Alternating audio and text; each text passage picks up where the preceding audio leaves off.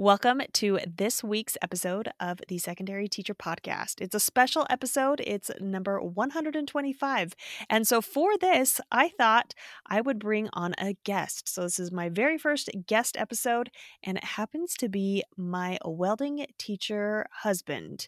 Welcome to the Secondary Teacher Podcast, the podcast for middle and high school teachers juggling multiple preps to get the strategies to reduce overwhelm so that you don't have to choose between being an effective teacher and prioritizing important relationships.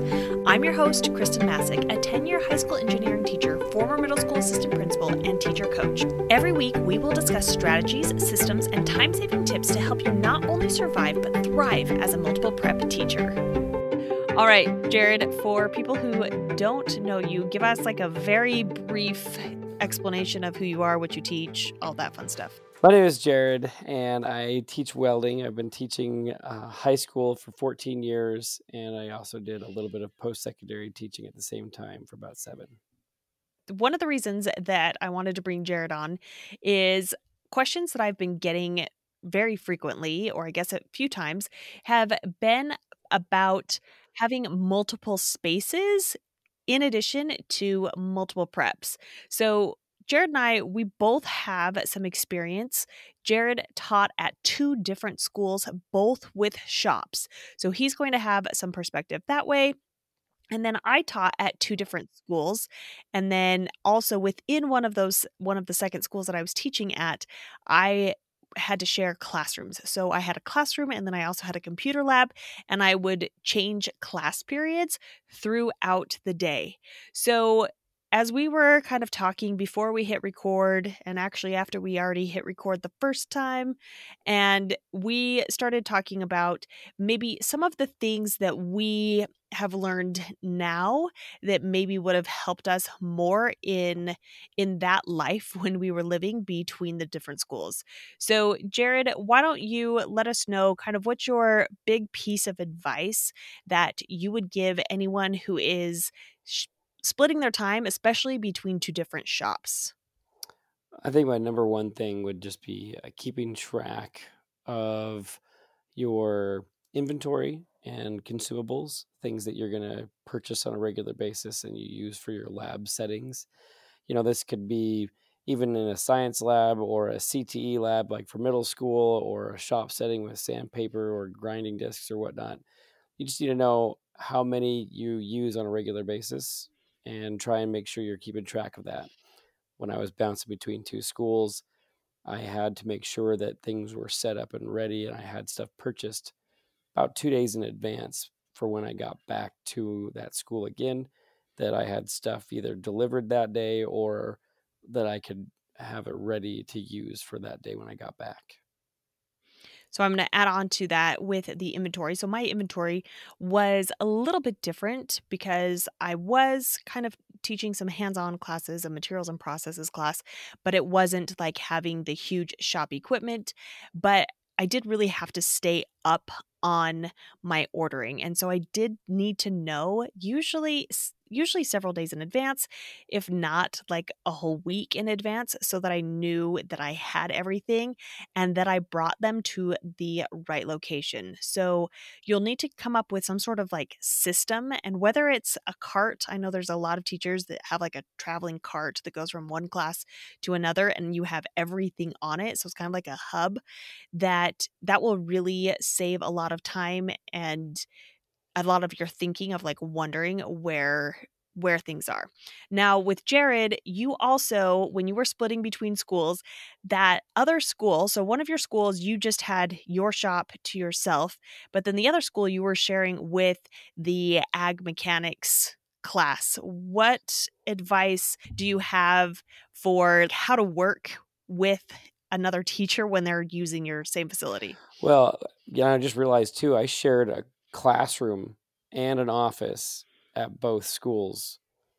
And so now that I think about it, it took a while to remember 14 years ago. But you do need to come up with a good norm list with that co-teacher, so that on the off days that you're at the other school and they're using your space, you need to make sure that there's a list of like, hey, when you're done with the lab, when you're done with the office, when you're done with the classroom, this is how we both want this space to be when we show up the next day. And I think that's just more courteous more than anything. But it is kind of frustrating if you walk into your classroom and the teacher the day before left paper everywhere or stools everywhere, versus having things nice and tidy for your lessons and stuff like that. So I would definitely sit down with your co-teacher if it's a shared space, or a lab that's used by multiple teachers, and come up and after school someday with a list of like, hey, make sure the sound volume on the media mixer is at this level, make sure this and that, because it seems kind of silly, but as you come in and you're going to play a quick intro video to get the kids front loaded and the volume's cranked because they were partying out the next day and everyone blows their eardrums. Those are some considerate things to think about if it's a shared space. As you were talking, it reminded me of something kind of from my admin perspective. When you first talked about how not only did you have a shared classroom, but you also had like a shared like working space for you and the other teacher. And I will say from an admin perspective that it really isn't a huge burden to ask someone for a space that you can call your own. And even if it's a a a desk or something that's in the faculty room that you can like put things in a cupboard and store it and lock it, or if it's some random closet that they've converted into an office, it really is Hmm. better for you to have a place or a space that you can call your own, even if you are traveling from one school to another. And you might have to get creative. And so, as you approach your administration, if you don't have a space like that, I would really encourage you to maybe brainstorm some possible solutions before you were to come to someone that would allow you to have Hmm. that space and not worry about sharing and like whether or not the whole space is going to be cluttered from one day to the next. Yeah, at the one school, they wound up giving me a closet to put my desk in. There wasn't enough room in the office and the classroom to have both our desks.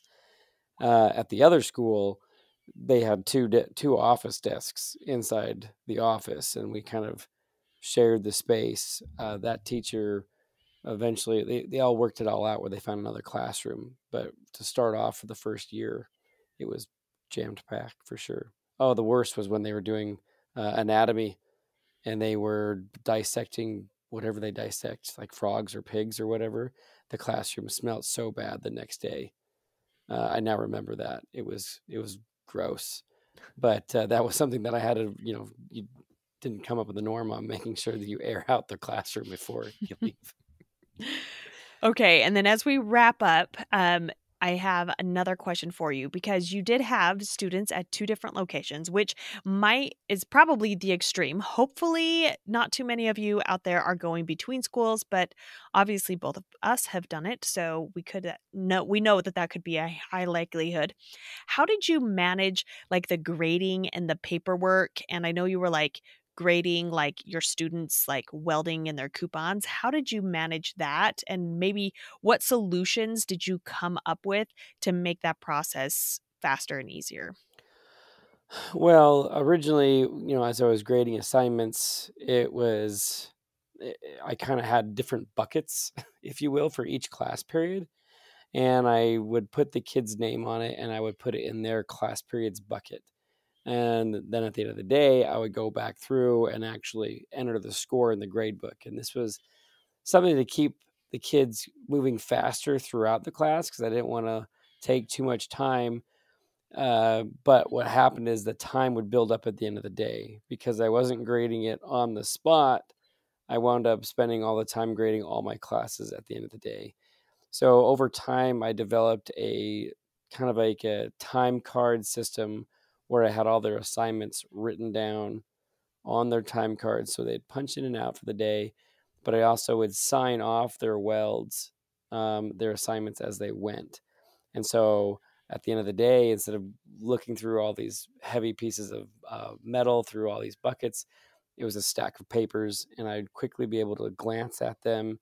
Um, and get them entered in. And even recently, I've been able to create a system to alphabetize slash number the class so that it's faster for me to go through the grade book itself, because I alphabetize it or number it 1 through 35 or whatever, but first, and then I go to the grade book, and then I can enter in all the scores really fast.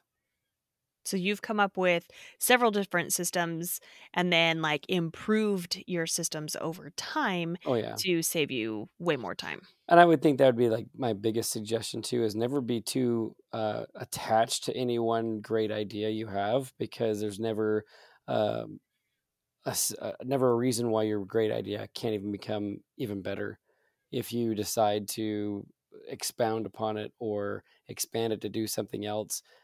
And if it's not helping you be any faster or more efficient at your grading, then just get rid of it and try something new. Even if it seems kind of crazy, it may lead into a better idea. So, another thing we wanted to touch on is being in multiple rooms. So, you're in the same school. And when I was teaching, I had a classroom and then I had a computer lab. And they weren't like neither space was mine.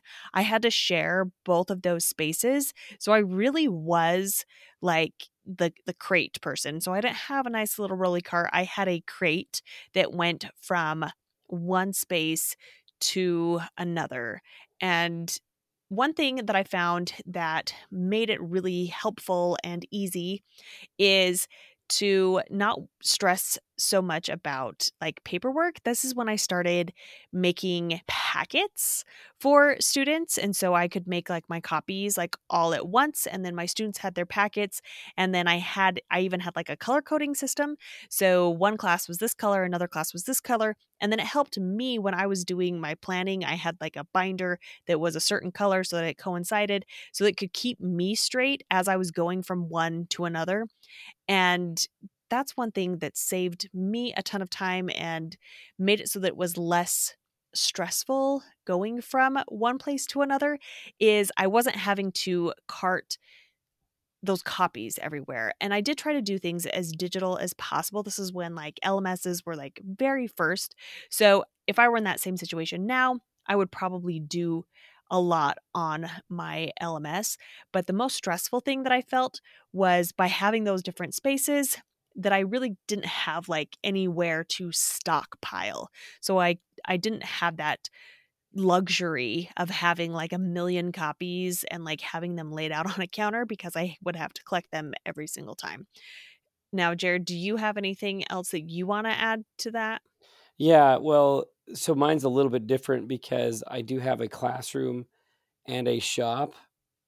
So at the same time, I can have kids kind of floating from a brainstorming side of things, being that they're in the classroom unsupervised in some way, or in the shop unsupervised in some way, because as I'm floating around trying to keep my eye on everybody. Also, my shop has little nooks and crannies that the kids can kind of hide in or behind.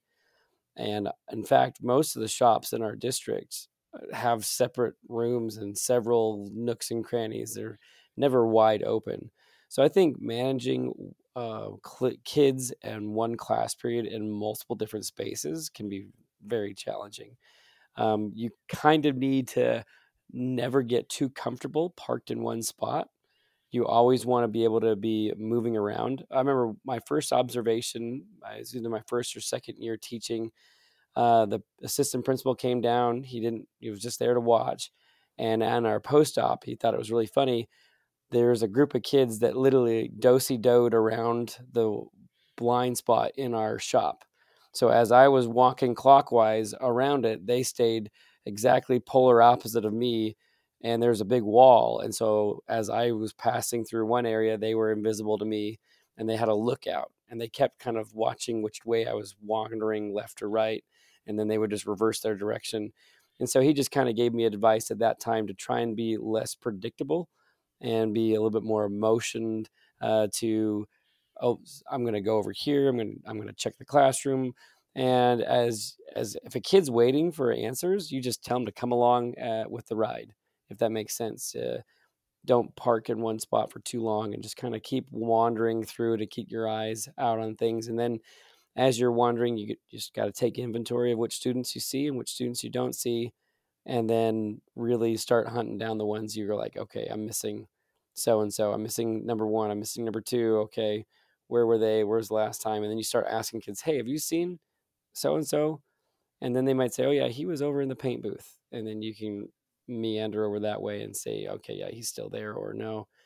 The last thing I did was I did install cameras in my facility for my spaces because I had so many different hiding areas.